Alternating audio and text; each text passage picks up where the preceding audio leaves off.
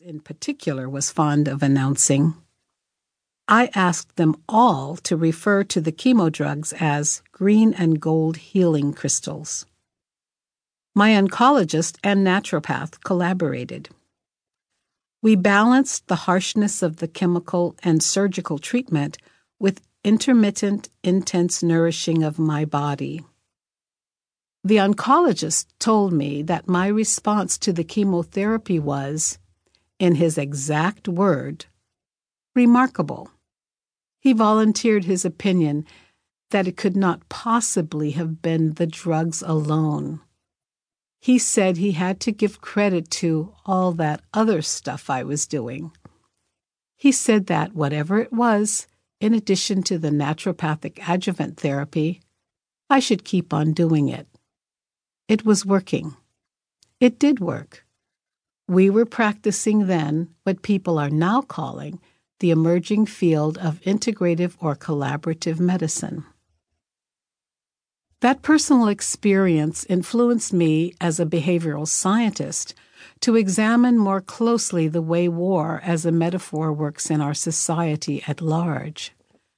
I added the awareness of the war metaphor at work to my existing approach to transcend us against them as an automatic response to other cultures, functions, and departments in the workplace. My graduate students at the Leadership Institute of Seattle, as well as my clients in various fields and industries, have responded with surprise and some form of relief when they explore how the war metaphor influences our lives. This book is my commitment to bring that surprising awareness and potential relief for leaders and teams experiencing battle fatigue caused by the pervasive, largely unconscious, and often devastating effects of the war metaphor mindset at work, and to offer an alternative way of thinking about, talking about, and therefore experiencing life at work.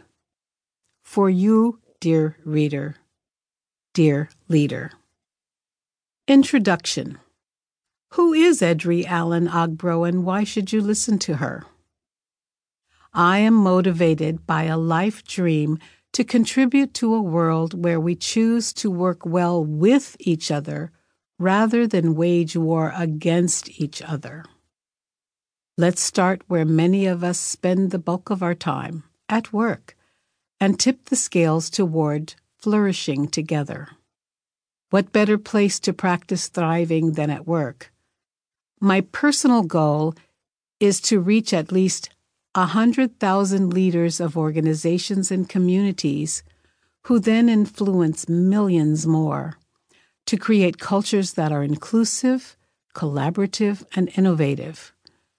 Paraphrasing the words of Buckminster Fuller, my passion is to help leaders co-create a world that works well for everyone. I have been professionally influencing leaders, organizations, and graduate students for over 30 years by teaching them to become more humanely successful. However, I evidently started intuitively as a child.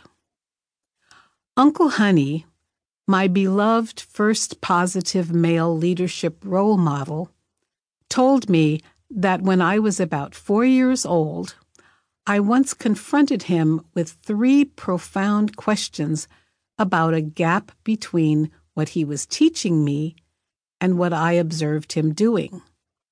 He said that conversation inspired him to turn his life around and live in integrity with his values.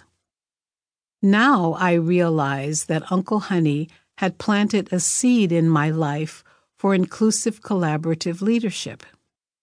He demonstrated his value for inclusion and collaboration by listening to and honoring the contribution of a 4-year-old little girl.